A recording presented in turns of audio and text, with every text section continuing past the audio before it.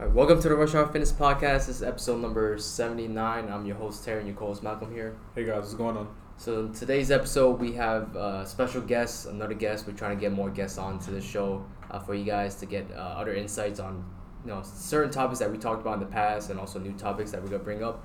We have our close friend Imran here, and we're going to talk about SARMs. Before we get started, we're jumping right into SARMs? Yeah. We go.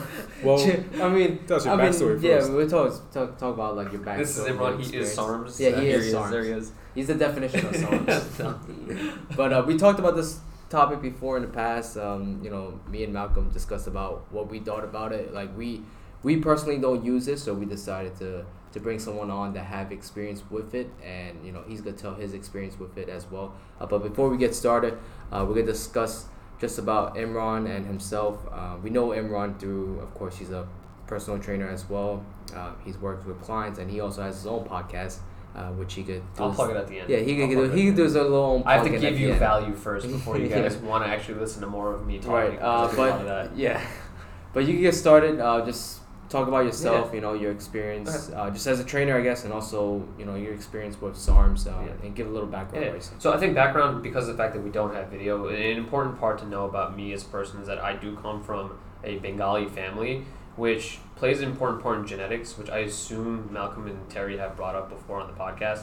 A lot of people think that you can become anything you want in the gym, but you are predispositioned to have a ceiling based on your genetics. For me, coming from a background of short, weak, frail people, my genetics were very hindering in my capabilities in the gym. I started working out when I was like 14, and obviously I didn't have the most knowledge. So, and back then it was like, it's just like, it's like 9 years ago when I started, or like 8 years ago.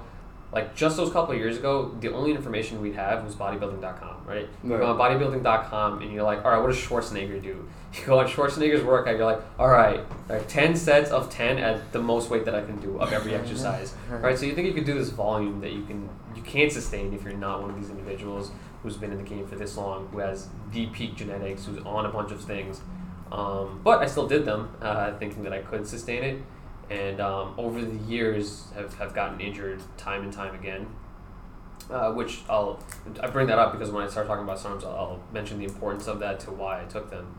So I worked out for a long time. I became a trainer because I think having someone who has the experience of working out for many years is the best way to actually get good at working out on your own. I've talked to clients and I tell them it's like, physical therapy sometimes is limited because some of the times physical therapists don't have the experience of working out themselves. They're going through school and obviously they are more well versed in the stuff that they're doing. But if you don't have that, mind-muscle connection, like you don't know what it feels like to use certain muscles, to do certain exercises and like do them with perfection, how are you going to help someone else and tell them how to use their muscles? So working with someone who has that experience is important, and one of the reasons I wanted to become a trainer was because of the fact that I think everyone could benefit from having a trainer, and I helped so many friends along the way through college while I was doing other things as a math major, that seemed to be more of what I wanted to be driven in and do. Yeah, sounds good. That sounds pretty good. What are the injuries that you had? They were all from lifting, or they all from like? Yeah, so almost every single injury I had was from lifting. So one of the things is, you know how you're always told to, on the concentric portion of a lift, you squeeze, right? You squeeze your muscle as hard as you can. But when I started on the skinnier end of the spectrum, so I never really I feel as though I didn't have as much cushioning on my joints. It was one.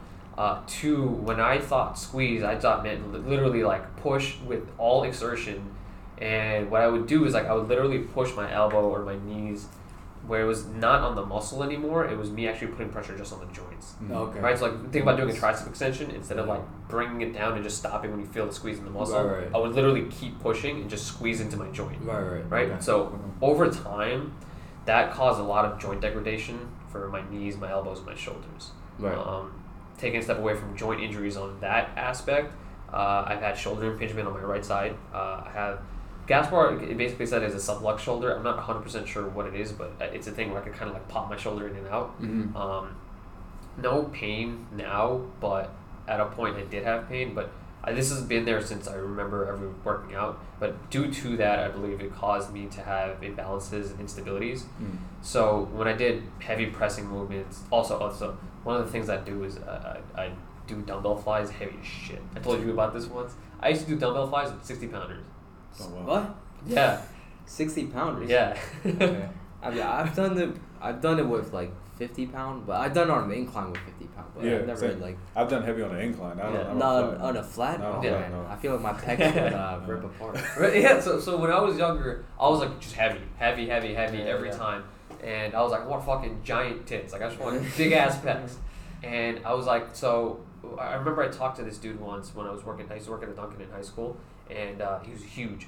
And I go, what do you do for chest? I was like, do you bench, like dumbbell press? Like, what do you do? He goes, I just fly. And I think I just took that to heart, and like I just started doing heavy flies all the time. And when I started doing them, one, like like with flies, you feel it a lot more. Right. You feel the burn in the pec as you're going down on the descent. And I was like, oh, this is way more fun. Because I was like, no pain, no gain at the time. Right, So as I yeah. kept going heavier and heavier, and the things with flies, they're not anatomically like the most conducive to shoulder health. Right. No, If you yeah, do them sure. incorrectly. Yeah, of course. Yeah. For sure. And so going heavy at, I was like, 16 at the time? Damn. Like 16 at like 130 pounds, flying 60 pounders. Like Yeah, I'm yeah. surprised my shoulders are more broken than that. Right. Yeah. Damn. Yeah, my goal was always just like heavy weight. So that's kind of why the shoulder issues started arising.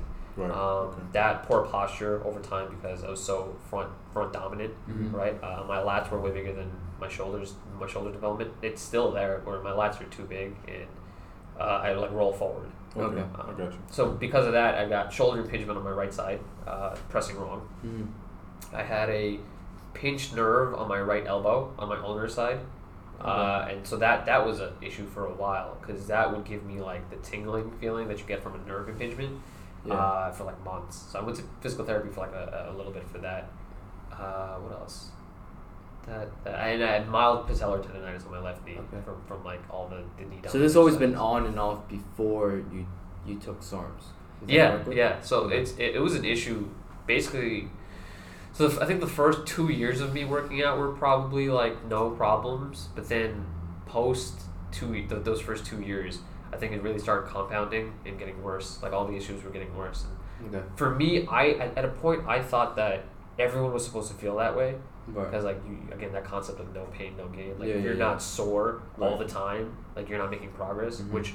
Like, I'm barely ever sore anymore. Like, I'm sore sometimes now, but, like, rarely am I really that sore. Mhm. And this is even off SARMs. Like, this is, like, Right, on a regular right. basis because I'm not pushing myself like that Right, anymore.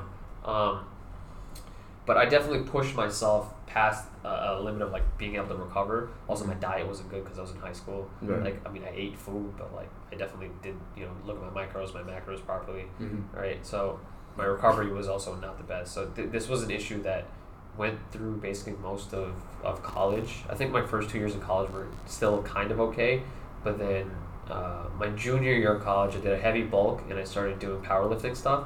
So like I started doing heavy ass deadlifts, heavy ass squats, benching way more often, on top of all the poor posture, the joint issues, and all these other problems that I had. Yeah. And that's when it was like debilitating.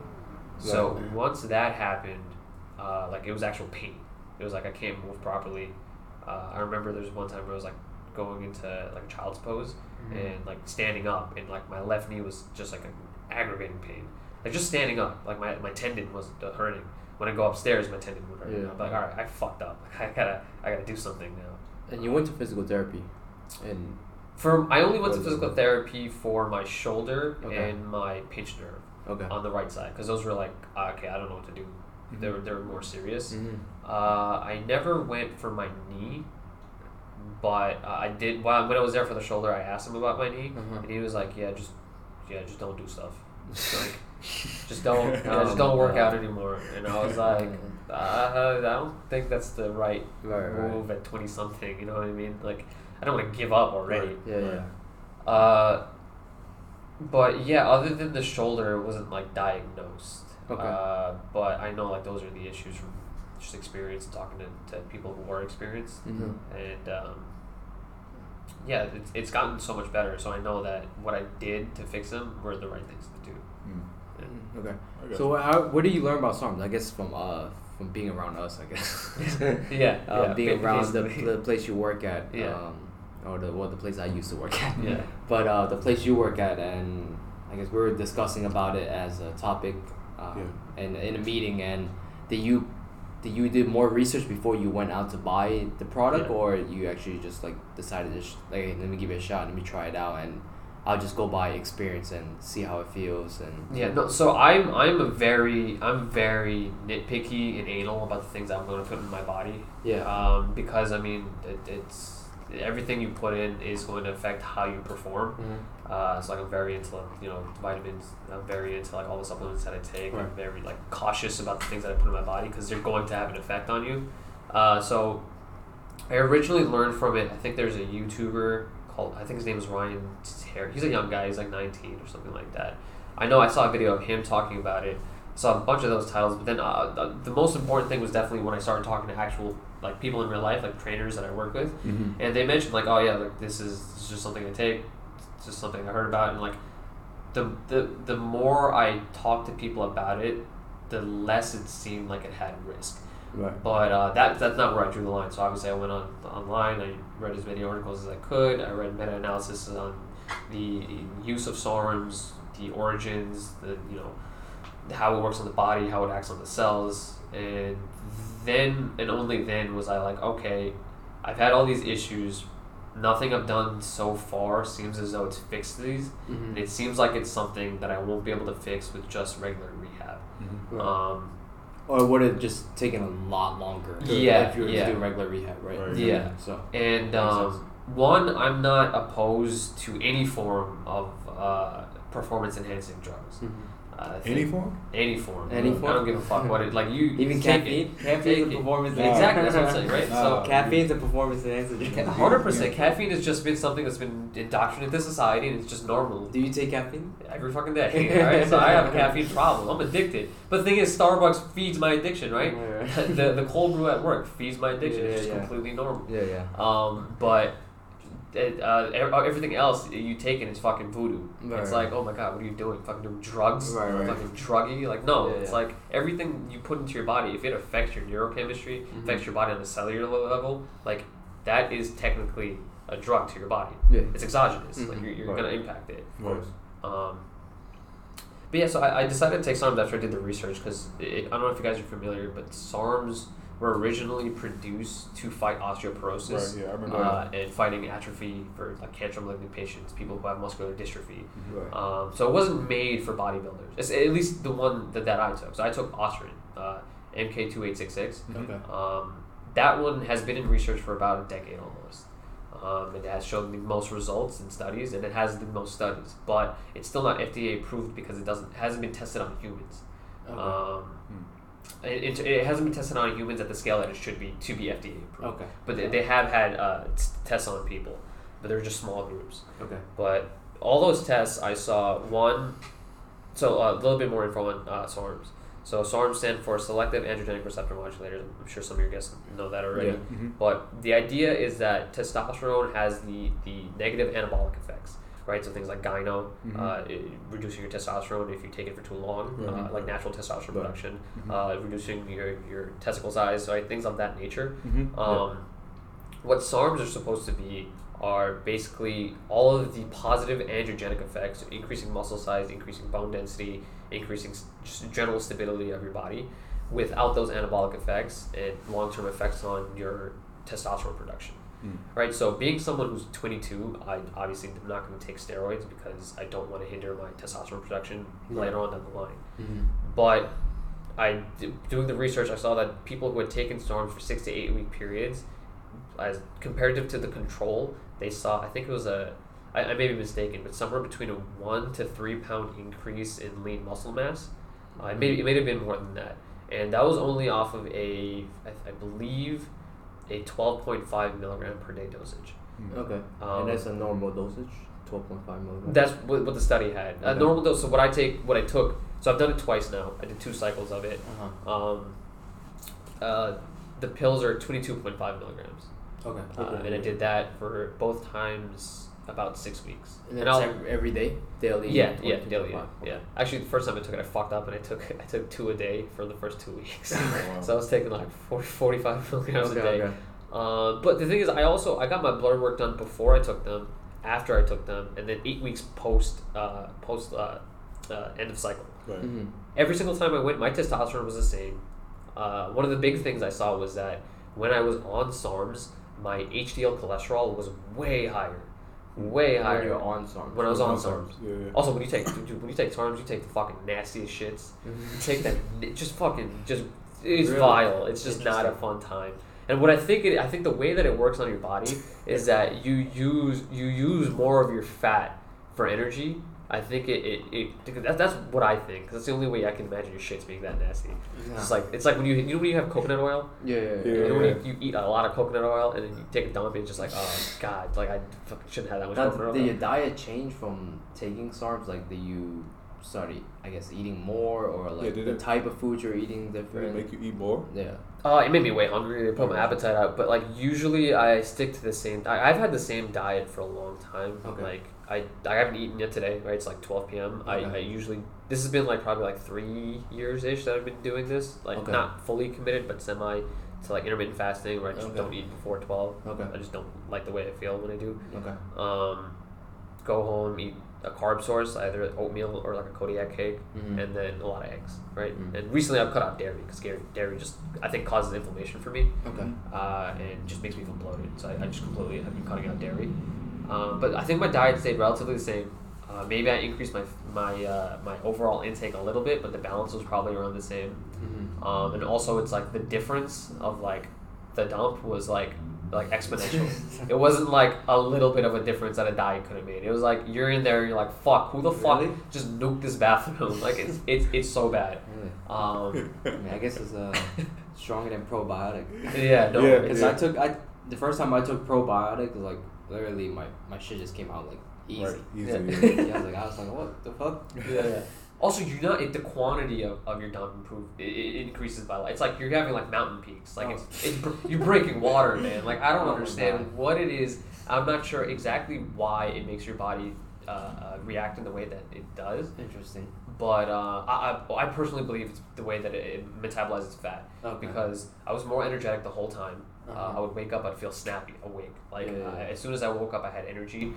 Through the day, through my workout, Yeah. through everything that I did, I just felt like 100% all the time. That's one of the side effects that Gaspar said as well. One of his one of the side effects he saw was that he would wake up in the morning and he would get like 5-6 hours of sleep, like obviously not enough sleep at all, Right. and he would wake up still with so much energy, Yeah. just ready to go. You know, Yeah. that was one of the side effects as well. I heard. Side effect. Not a side effect. It's It's a not good side thing. effect, It's it's a a good good thing. thing. I mean, it's a That's what I side want. effect, but like it's not like Dude, the worst side effect is definitely just the dumps. yeah. This shit was It's not a bad traumatizing. thing, you know. It's not Yeah. necessarily a bad thing, you know. Yeah, but so when I first started at the gym working as a trainer, right? You guys saw what I was doing. I was doing rehab. You Right. probably looked at me like, "What the fuck is this kid doing? How's he a Right. trainer?" Like I still had my issues. I probably had a slight labrum tear at the time, which is what my shoulder issue I believe was. Again, not diagnosed on the right side. I knew I had impingement still, but I did a couple of months when I first got here. Probably like the first 2 months.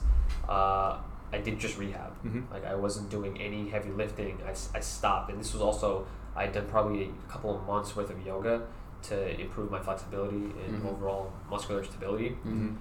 And then I started doing things like ER presses, right? Things like just band pull aparts, just like stabilizing everything, trying to feel good. Mm-hmm. And then I was like, all right, I still don't feel like how I think I should feel. Mhm. I don't feel strong. I don't feel like stable. I don't feel like I just felt fragile, Yeah. right? And I wanted to fight that. And this is the reason why I took SARMs. It wasn't just because I wanted to build muscle. It wasn't just because I wanted to look huge. Mhm. It's because I was like, I want to feel normal. Mhm. Right. I had this conversation with a friend of mine because I also gave him SARMs. Okay. He's not really even into working out like that, Okay. but he's also Indian. He's Okay. Guyanese.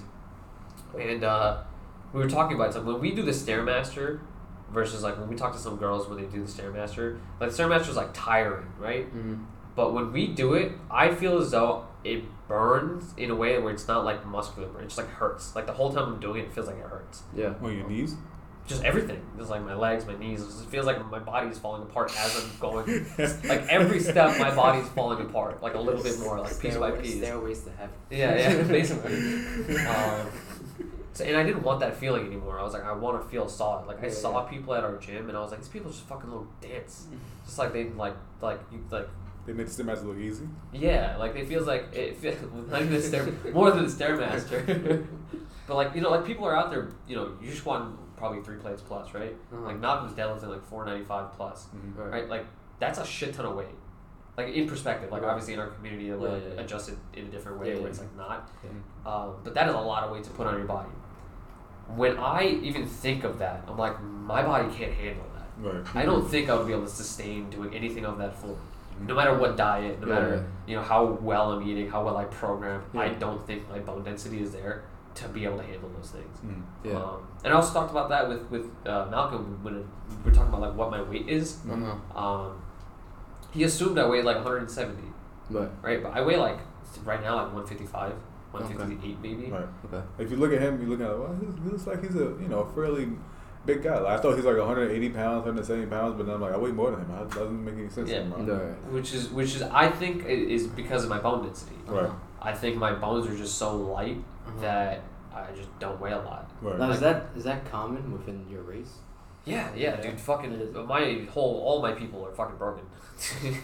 This is the thing. I remember telling Malcolm about this. It's like, when's the last time you saw like an Indian or like Bengali or like South American dude just jacked? Just jacked. I never saw him before. Right? No one comes to mind. No one comes to when you think Asian. I never saw one. You think the Asian community? There's a lot of people out there. Like the whole barbell brigade squad, like Bart Kwan and all of his friends. Like they're all fucking huge. Right. I think they're part of the reason why most of the people in the Asian community that are into lifting are into powerlifting. Like he's gotten a lot of people into them. Yeah, for sure. I mean, you guys have a fucking good build for doing power lifts. Oh, for sure. Yeah, I think so. Like you're dense. You're just dense. Short, compact, and efficient. Yeah, you're efficient. Yeah, I'm fucking lanky and weak. Like it's it doesn't work. You think of like Malcolm and Jesse, right? Your genetics are just you're denser, you're bigger. Yeah. Jesse's gigantic. Yeah. He just has fucking beast genetics, right? Yeah. Makes sense. And that's why I brought up genetics like originally. Like I really do think that my people, a lot of people from South America, like Guyanese people who just come from India, are very just weak, fragile, low bone density people. And I think that's why I think yoga came to fruition, because they're like, we gotta find a way to fucking fix this shit and like be stable and like be able to like have some form of like strength, because yoga is very conducive to being able to use your muscles the right way and like really keep everything in line and make sure that like you have control of your body. So I think that's why yoga is so popular in India. Right. Because when I did it, like I did it for a year, I felt more stable. I felt like my muscles were just like it had that dense feeling a little bit more. Huh. It's interesting you said that. I was training someone like a couple months ago, a year ago, back when I was working at the gym. I'm not sure if he was Guyanese, but he looked like he was, and he also took yoga. Every couple weeks or every week he would go to like a yoga retreat, and he would do yoga, and he said like, it's very helpful for himself. When I was training him, I could tell that he was weak. I could tell like. We were doing some movements, and then all of a sudden he said like, I'm starting to feel pain in my foot or ankle.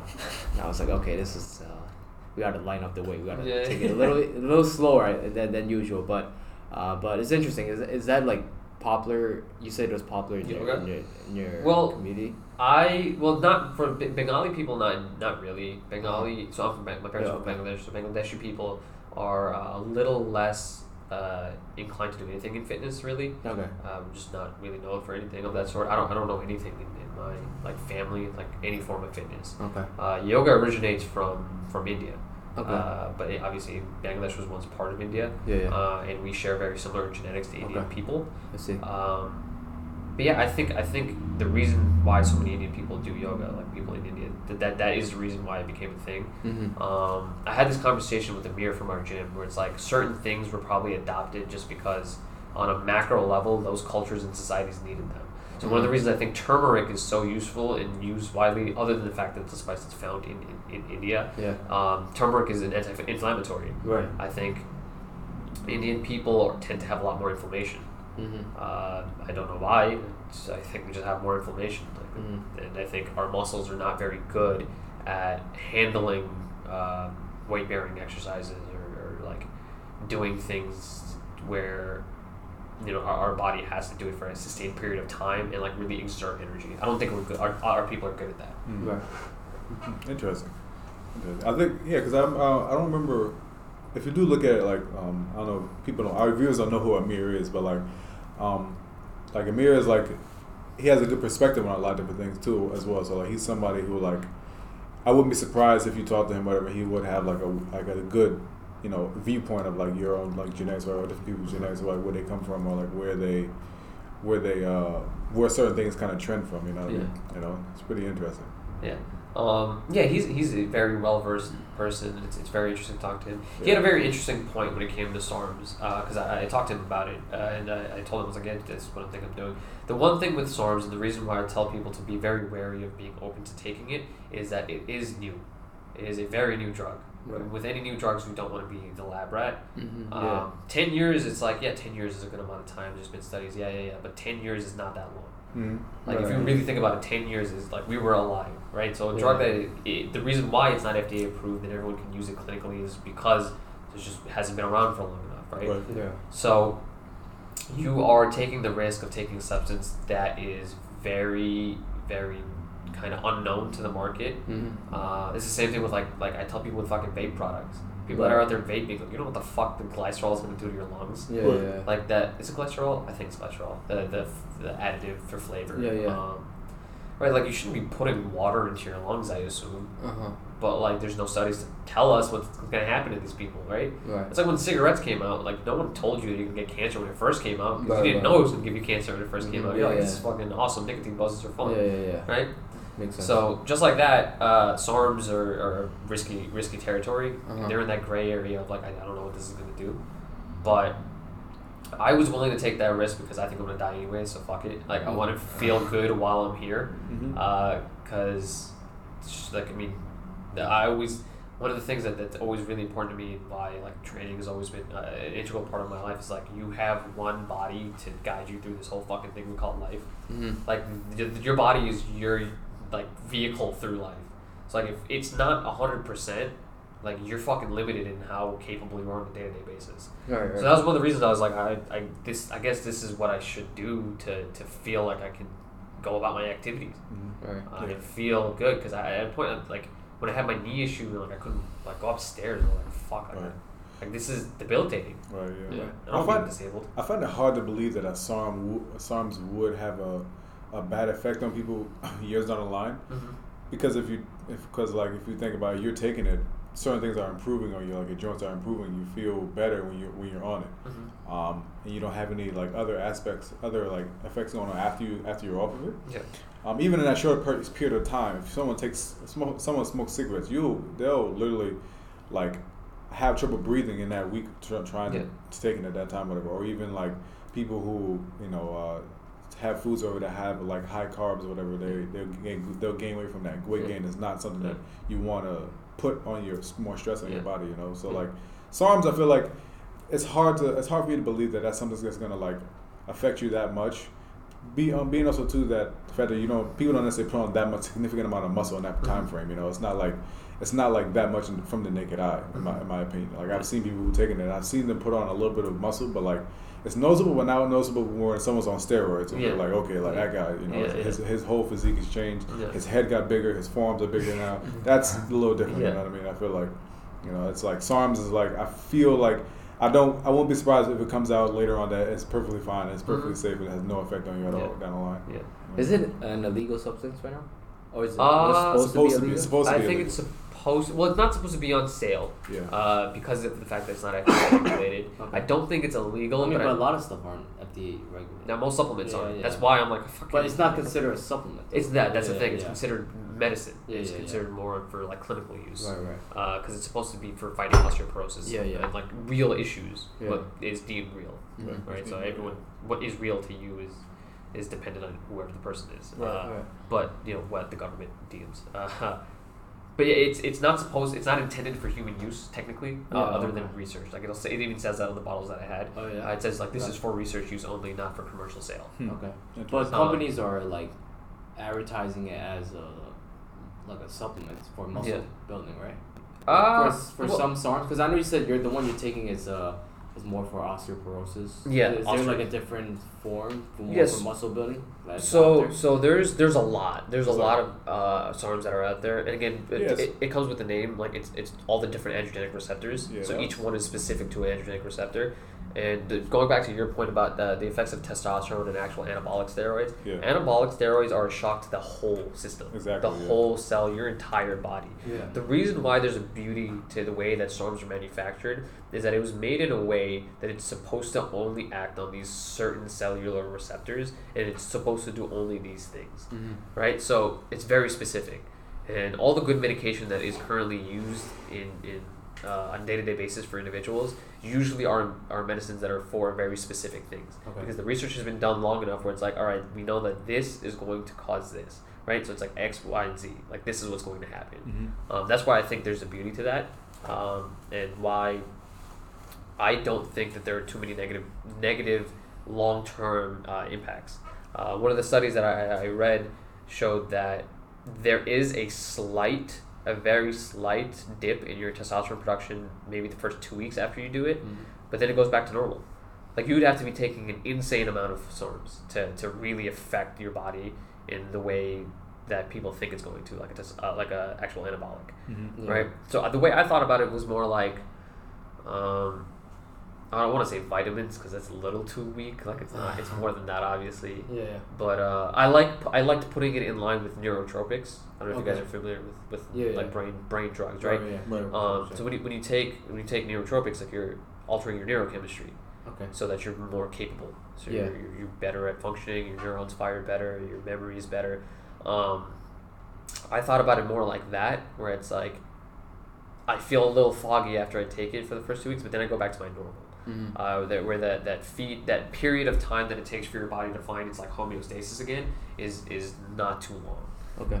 Whereas if you take fucking Anavar, right, for a couple of weeks, your body's gonna be like you're like flooring it, and then after that you're just completely off the throttle. Right. Yeah. So your body is going up and down like a lot more than what it would be if you're to take a nootropic or a SARM. Right. You're very careful with how you're adding something to your body. I'm glad we brought this up, because you said there's multiple different SARMs out there. Yeah. When you say multiple, do you mean more than 4? Yeah. Right. I think there was somewhere around 8 to 12. Right. So there's a lot out there. I remember doing some research, and I remember scrolling down, and I kept seeing this kind. I kept seeing like letters combined with numbers. Whatever. This is a different one. This is a different one. This is a different one. And they're all kind of like in that same range of put on 10 to 15 pounds of muscle. But I then also remember talking to another kid, who we work with or whatever. He was saying, it's only 4 of them. There's only Osserin, Rad, and two others. And I was like, no, I feel like there's a more. lot. Well, the most common ones are like Rad, Osserin, and LGD. LGD, yeah. Those are the 3 that are most well known right now. But again, Osserin is the only one that actually has a lot of clinical research. I think Rad 140 is the closest to more of an anabolic effect, because that's the one that is known for putting on more size, and I have no idea what LGD is for. I only did research on the Osserin because I only wanted it to improve my joints. Right. The people who I saw take Rad in our circle, I've only seen maybe one person actually see some kind of like gain from a physical gain. One person. Everybody else is debatable whether or not what they were doing when they were on it is debatable. Like what their workout was. What did it match what you were taking? You know what I mean? Yeah, that's another thing. It's not fucking magic. Yeah. Like it's not gonna. Even with steroids, when people are like, "Oh, you just take steroids, you can get big," like you still gotta put it in work. Right. It's like I took the SARMs, and the first time I did it, I was very careful with my programming. Like you saw, I was doing floor presses because I was scared of my shoulder. I was doing bottoms up kettlebell presses. I was still doing mid-tier rehabilitation work, but involving it in a way where it's still a workout. The first 6 to 8 weeks that I had done the first cycle, I didn't put on much mass. I probably gained maybe 2 pounds, maybe 3. But that's when I find like a lot more stability. Right. And then I lost a little bit of that weight. And then the second time that I did it, also after I did it, I didn't take a PCT.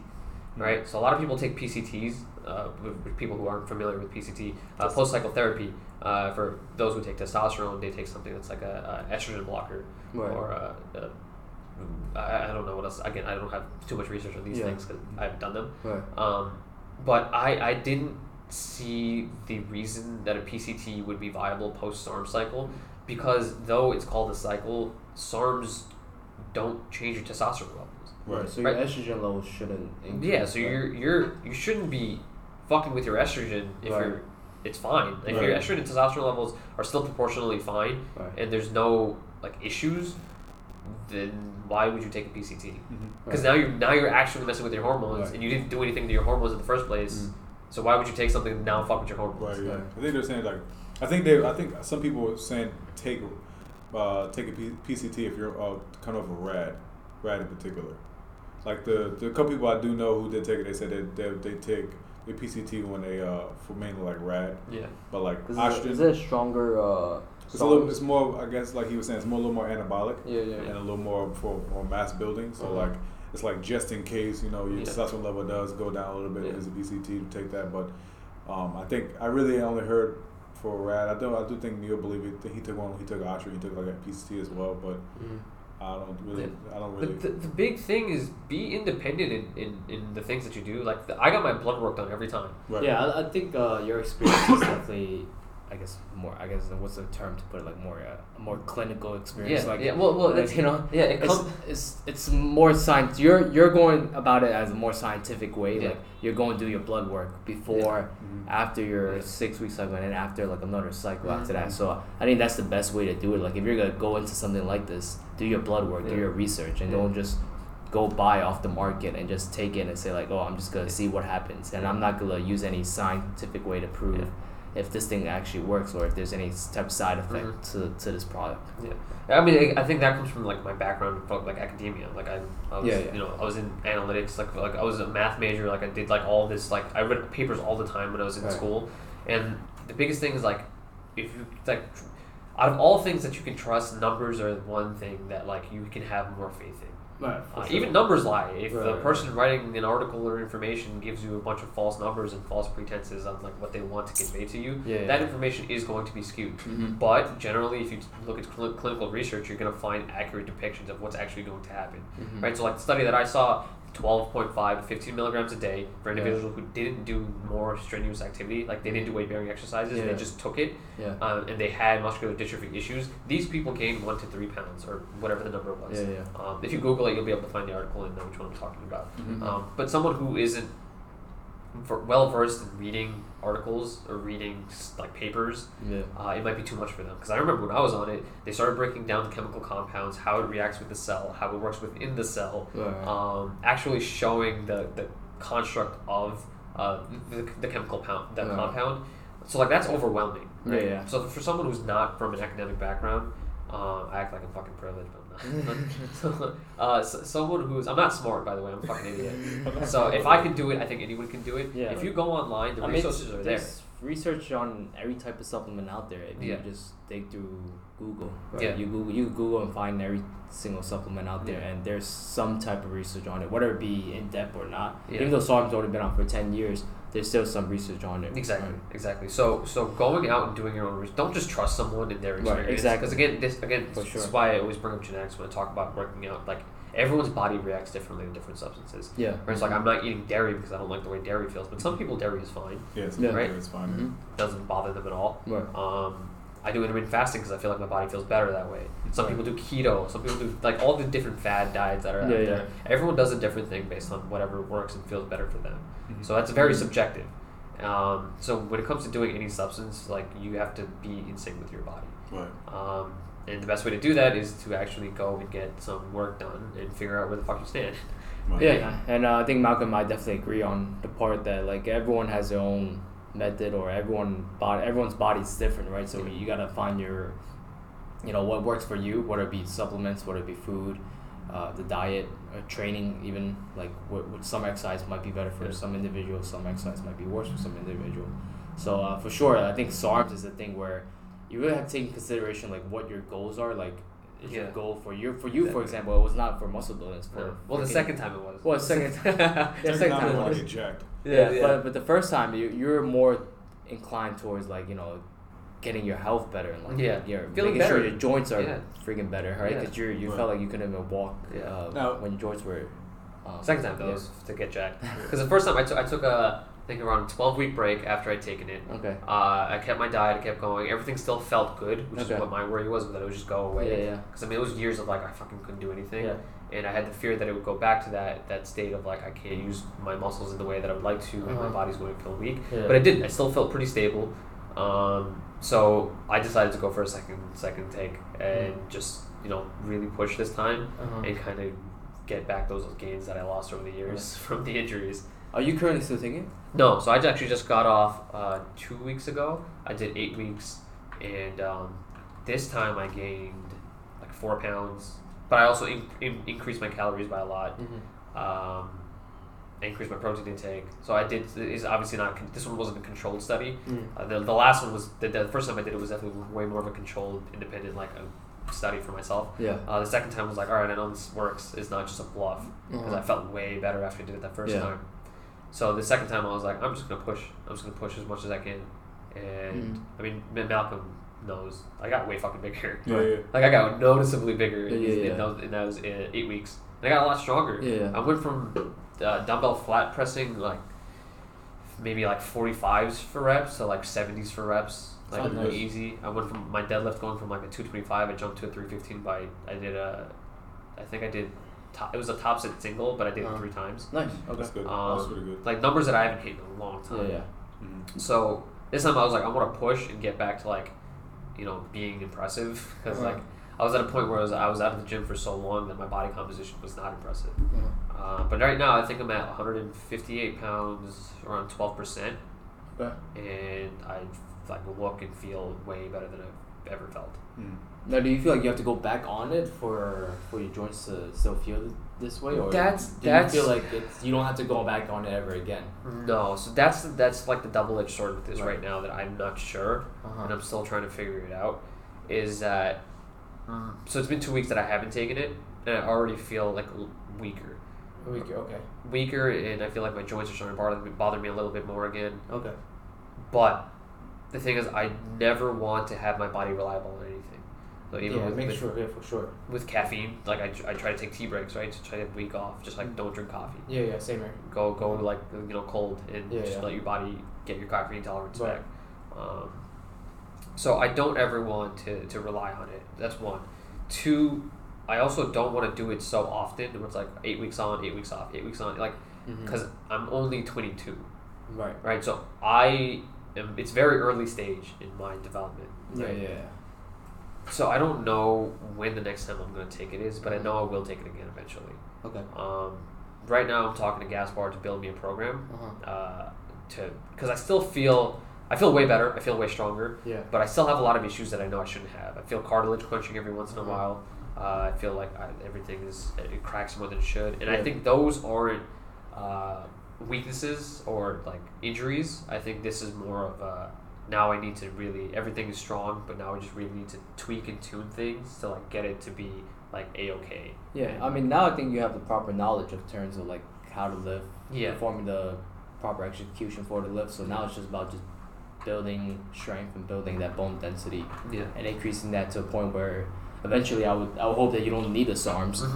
And your bone density will be strong enough to where you could just be capable of just doing daily activities and also lifting heavier weights as well. So that's one of the things that I'm doing right now is I'm not worried about the weight now at all. I will pick 40s, I'll pick 50s, and like for dumbbell pressing, rowing, whatever it is, I'll leave it to a relatively low weight and I'll just go for repetitions and control and just leave it at that. Just get tired, get my heart rate to go up, break a sweat, get a good workout in, and just leave it at that.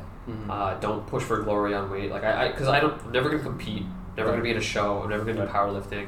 I just want to be fit and healthy, long term in life. So my goal right now is to just be able to just work out and again, like you're saying, like improve bone density, because that just comes with time, right? Yeah, for sure. And I don't want to push it to the point where it's like I'm gonna hurt myself again, and I don't really care about the weight anymore either.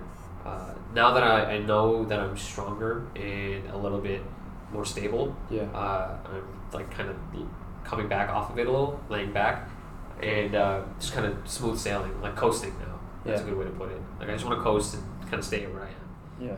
Are you trying to put on more weight? Not really. No. Again, I started off working out at around 115 or 120 pounds. Okay. So since then, I have put on 35 pounds of muscle. Right. So over the however many years I've been lifting. Right. So like I don't think my this again genetics. I don't think my frame was meant to hold too much mass. Like the way I look right now, I feel like this is like the right place to be. Okay. Like for my body composition, I probably need bigger legs just to like proportion out my upper body right now because my upper body's way bigger. But I feel like this is a comfortable weight for me, around 160 pounds. I just want to be denser. Okay. Like good examples like Chris Johnson. He's like 185 pounds. He doesn't look gigantic, but he's dense. Yeah. He's just a fucking thick bitch. Because he's doing rolling, he's doing BJJ and stuff like that. So he's just building up bone density from just like always moving around. He's been lifting for years, like multiple decades. Yeah. Right. He's 40. The difference between you and him is the fact that like you can look at him and see his like wrist size are a lot thicker than yours. I got baby wrists. His wrists are really big. You can tell. Fucking wrists are tiny. He can be like 200 pounds if he really wanted to. It's like he can put on more mass. He can handle a lot more. Yeah, but the reason I look up to him is he's 40. He doesn't program. He just works out. He's just like, I just want to be here. He doesn't care about the way he looks really overall, like, you know, and from a bodybuilding perspective. He just wants to feel like capable. And he's 40. Like he's killing it for 40. Right. So if I was to do just working out, not pushing for glory, just like working out, like doing whatever's, you know, RPE 6, 7, and then every time it's too easy, it becomes like a 3, 4. For people who don't know, RPE is rate of perceived exertion. Scale out of 10. So if it becomes a 3 or 4, bump up the weight, right? So think about it that way instead of like always pushing for the next and like always being like, I need to add 5 pounds. If I do it like that and I did it for 20 more years, no way in hell I'm gonna be small. Like my body will adapt, my bone density will increase. And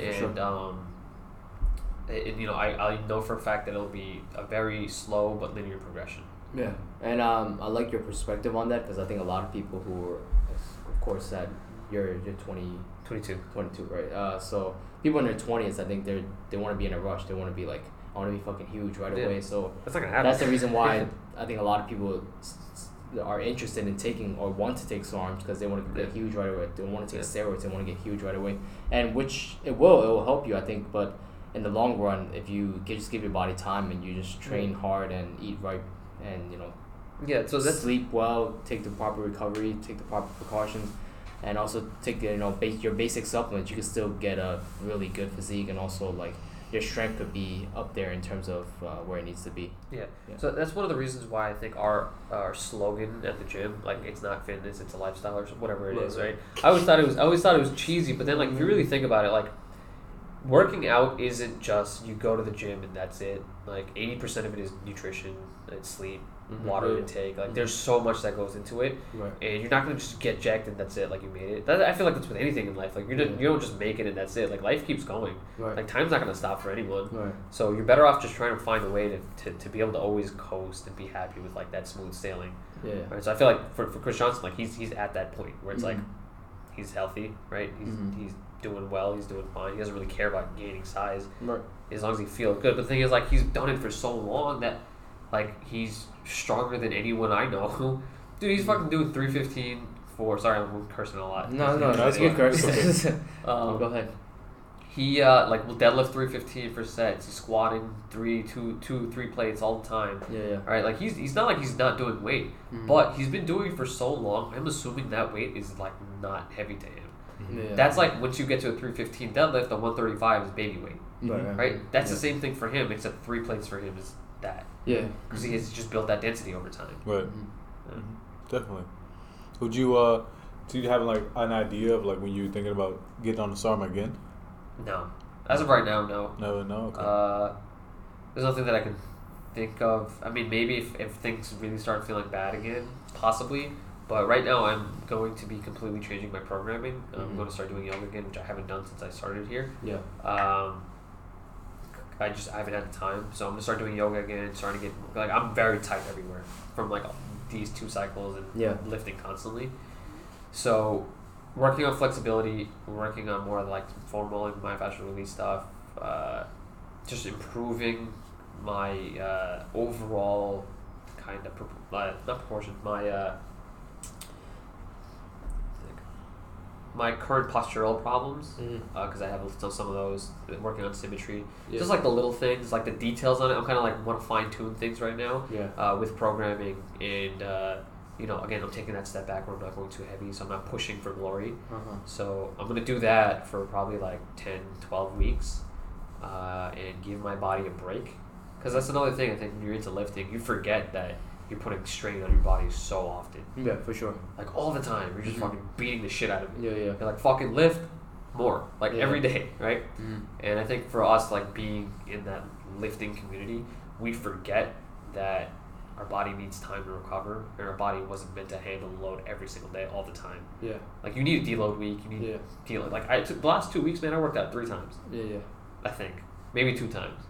Cause I was like, I'm tired. I don't feel like working out right now. Like, take some time off. Yeah. I stopped really caring about it. For the last 2 weeks, dude, I just ate. I was like, I want a fucking cupcake. I'm hungry. Like, I want a cookie. Like that's part of like the other aspects of life. Sure. So I'm kind of taking a step back and doing it more to just like keep myself fit, keep myself going. Cause the one thing is like, if you've lifted for long enough, you're not gonna just get fat out of nowhere. Yeah. That's, in my opinion, unless you're really done with programming, it's impossible. Yeah. Like if you've done it for very long, you've built that base, you've earned it. You can earn that cookie now. Like you know what I mean? Right. So I'm kind of taking that step back and letting myself coast, and I don't think I would take it until maybe way later down the line, where I'm like, okay, everything still feels good, and now I just really want that extra boost. Just like I want another coffee or an espresso. It's like way later down the line though. Yeah. So what were your, I guess, recommendation or advice for people who are interested in taking SARMs? Because we talked about, Malcolm and I talked about this in our previous SARMs podcast. We don't have too much experience. We never took it. So coming from someone who actually took it and had experience with it, like what is your recommendation for someone who's interested or who is looking into taking SARMs? Get your schedule down before you even think about it. Your programming should be perfect. Your nutrition should, not perfect. It should be, I always abide by the 80-20 principle. 80% of the time, it should be almost like always good. Yeah. Right? You should have your diet down, your sleep down, your water intake down, your programming down. Yeah. Right? All those things first. If you're not already doing those things right, don't even think about SARMs. Yeah. Because then you're just trying to use it as a cheat code. Right. That's not going to last you. That's not going to get you anywhere. Right. Because you're going to take it, you're going to feel good for those 6 weeks, and then you're going to be like, all right, now I'm back to normal. Yeah. That's it. Right? So get those things down first. That's why I did the rehab first. That's why I did all the other stuff before I even thought of doing it. Second, do your research. Like, it's new. Don't just trust someone and do it just because. Do your own research. Have confidence in doing it. Because when I did it, there was no part of me that was like, oh, I'm scared what's going to happen. Yeah. I was like, I know what I'm doing. I know why I'm doing it. Yeah. I did my own research, right? So I had faith in my own capacity as a person. And then third would just be generally just be smart. Do your blood work, if you're scared of that. Don't do like 3 pills a day, right? Yeah. Just take your time with it, figure out how it affects your body, and really, again, be in sync with what you're doing, and just kind of make sure you're doing it right. Like, have your schedule down. Like, I remember when I was doing it, I would remember to take it every day in the morning at the right time. I would take all my multis. I was taking like everything, to a T was good. So if you're not already doing that with everything else, what makes you think that if you were to take the SARM, that would be like the magic pill? There's no magic pill. Like, it's just another supplement. Like, end of the day, it's just a supplement. Yeah. So take all that into consideration, because it is something that is one, new in the field, and we don't know the negative effects. So I wouldn't endorse or recommend it to anyone unless they've already found the confidence to do it on their own. Yeah, I mean, Malcolm and I probably definitely agree upon the idea that your nutrition, your workout, and your sleep should be on point before you actually decide to hop on any of these, I guess, freaking drugs or supplements. I mean, supplements, I guess, is okay, but Supplements drugs. Yeah, I mean, yeah, supplements drugs, but like Whey the more protein's- serious ones. Yeah. The more serious ones, like Anavar, steroids. Things in the gray area. You know, things in a gray area. If you decide to take these things, like if you're not training properly and you're not really programming properly, or you're not sleeping properly and you're not eating properly, and you just decided to hop on this because you feel like you already limited yourself from making more gains. Like you have to check those things first before you actually step into that zone of like, I'm gonna start taking a drug now to break that barrier. Yeah. Would you always recommend someone brand new to start with Ostrin, or do you think it matters of? Well, the reason I would recommend Ostrin is because that's the only one that I've found a lot of research with. Okay. That's also the one that has the least anabolic effects from what I can tell, and it is more available. So one of the issues with SARMs in general is that you're not sure what substance you're going to get because of the fact that it's not regulated. Right? So you could be saying, the person could be selling it to you as like 22.5 milligrams of MK2866 Ostrin. Yeah. If you do a test, it could come out that there's only 10 milligrams in there. Okay. Right? So the reason why I am more readily open to taking the Ostrin is because it's been around for longer, where I'm more confident that I'm going to get what I'm asking for or what I'm buying. Because what a lot of people are doing is to sell SARMs, they're buying it in bulk from like China. Yeah. They're creating the pills on their own and selling them off. Oh yeah. But what China will do sometimes is that they'll give you good stuff as a sample, but they'll give you a bunch of like crap for when you want the big bulk. Yeah, fillers. Yeah. Right. So the only reason I would recommend Ostrin over the others is because of the fact that it's been around for longer, and it's more likely that you'll be actually getting the thing that you're asking for. Okay. That just because there's more research out there, but again, everyone got to make their own decision. You can't let someone make your decisions for you. Right. Yeah, it makes sense. That makes sense.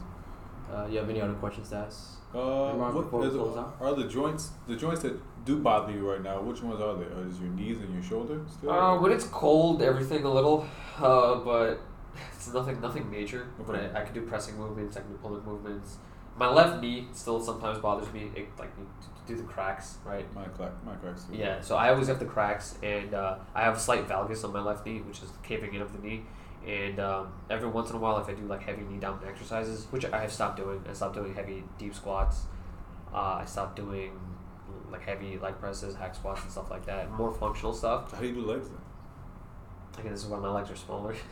I'll do like a rear foot elevated squats. Okay. Squats, the other day I did see you doing walking lunges. Walking lunges, like stuff that's like more functional and like more movement oriented. Mm-hmm. Because when I do it that way, one, it puts less pressure on just like the knee and the tendon, and two, it feels more kind of like as close to compound as I want to get. Because the reason I stay away from bilateral compound movements overall is because I have diagnosed scoliosis. So my lumbar spine deviates slightly to the right. I'm sorry, slightly to the right. Just two vertebrae, I think. So I've always had rib flare on my left side, and my abs are way less developed on this side. Because of that reason, I distribute way more of my weight to my right side. So I like staying away from bilateral movements. And I didn't find this out until like last year.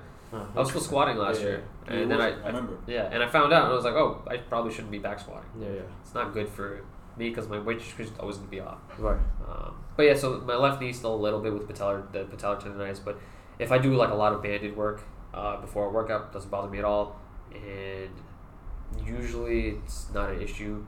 My elbows are fine. My shoulders are really stable from what they used to be, but there's still a lot of work that needs to be done. Right. I need a lot of like development because I haven't been able to do anything that's for my shoulders since I got those injuries, and everything else is overdeveloped in comparison. But other than that, there's nothing that's like pain, because I used to be in like it would be painful. I try to do a push-up and it'd be in pain. So nothing is pain anymore, but there's still things that feel unstable. Right. And I just don't feel solid yet. But I think that'll just come with time, with a little bit more of a balance of like yoga, stretching, probably get a massage. I have knots everywhere too. Yeah. I've had this for like weeks. I've had this giant knot in my left trap, like right by my neck.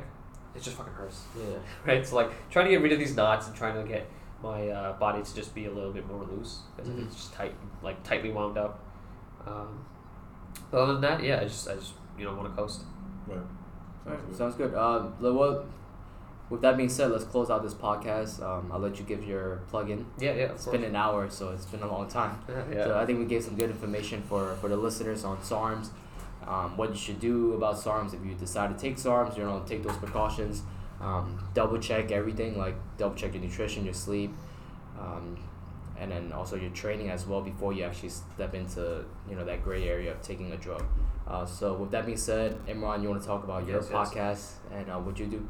Yeah, so if you can't tell, I talk a shit ton. I don't really stop. I have a lot of things that I'm always thinking about. It's just always been me, and that's partially the reason why I started a podcast.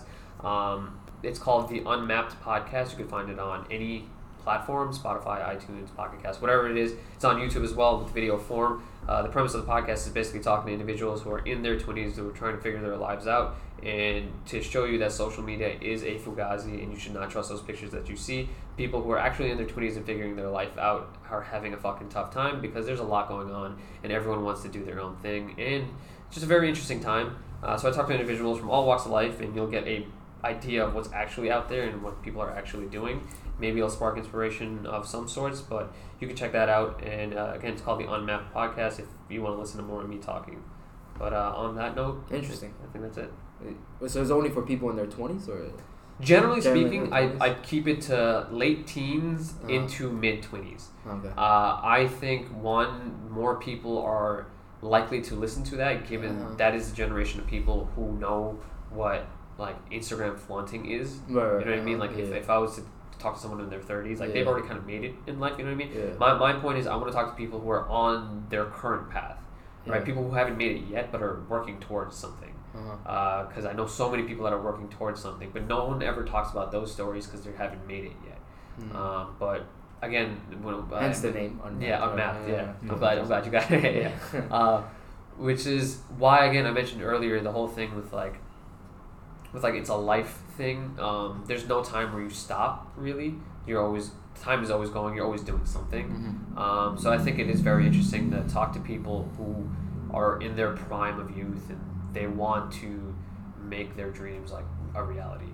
And on top of that, it's like we're in this time where anyone can do anything that they want. Our economy has not seen so many people leaving their jobs on corporate fields at the rate that they're leaving them. More people understand that there is freedom in life and that they need to go for it and find it, because you have one life. So for sure. My podcasts go pretty long. They're usually an hour to anywhere to 2 hours. They're very similar to Joe Rogan style, open forum discussions. And I talk to all different types of people, but I also have very like random episodes. I have episodes where I'm drinking with people, smoking with people, just talking to people about life and what's going on, because at the end of the day, people that are in their 20s, we're the ones that are going to live in the life that is here in 50, 60 years, right? Yeah. The old farts that are on their way out, they're not the ones that are going to be living the life here, right? So like we got to see who's doing what, at our age group, because they're the ones that are going to be the leaders tomorrow. Yeah, that's awesome, man. I would definitely want to get on that podcast. Yeah, of course. As a guest. I'm a little too old now. He's a little too old now. All right, well, thanks for coming on to this podcast. We appreciate your insight on SARMs, because we definitely want people who had experience taking, the topics that we talk about on here, like whether it be supplements, whether it be certain training styles. We want people who actually have experience, and not just Malcolm and I talking on, our opinions. We want to have actual experience of people who actually been there and done that. To give their advice for people out there. But if you guys have any questions or any comments, let us know on all the podcast application apps, and also leave us a review on the podcast application. That'd be greatly appreciated. And once again, if you want to check out Imran and his podcast, is the Unmapped Podcast on all podcast applications. And yeah, that's it. We'll see you guys in the next episode. Peace. Peace out, guys. Peace.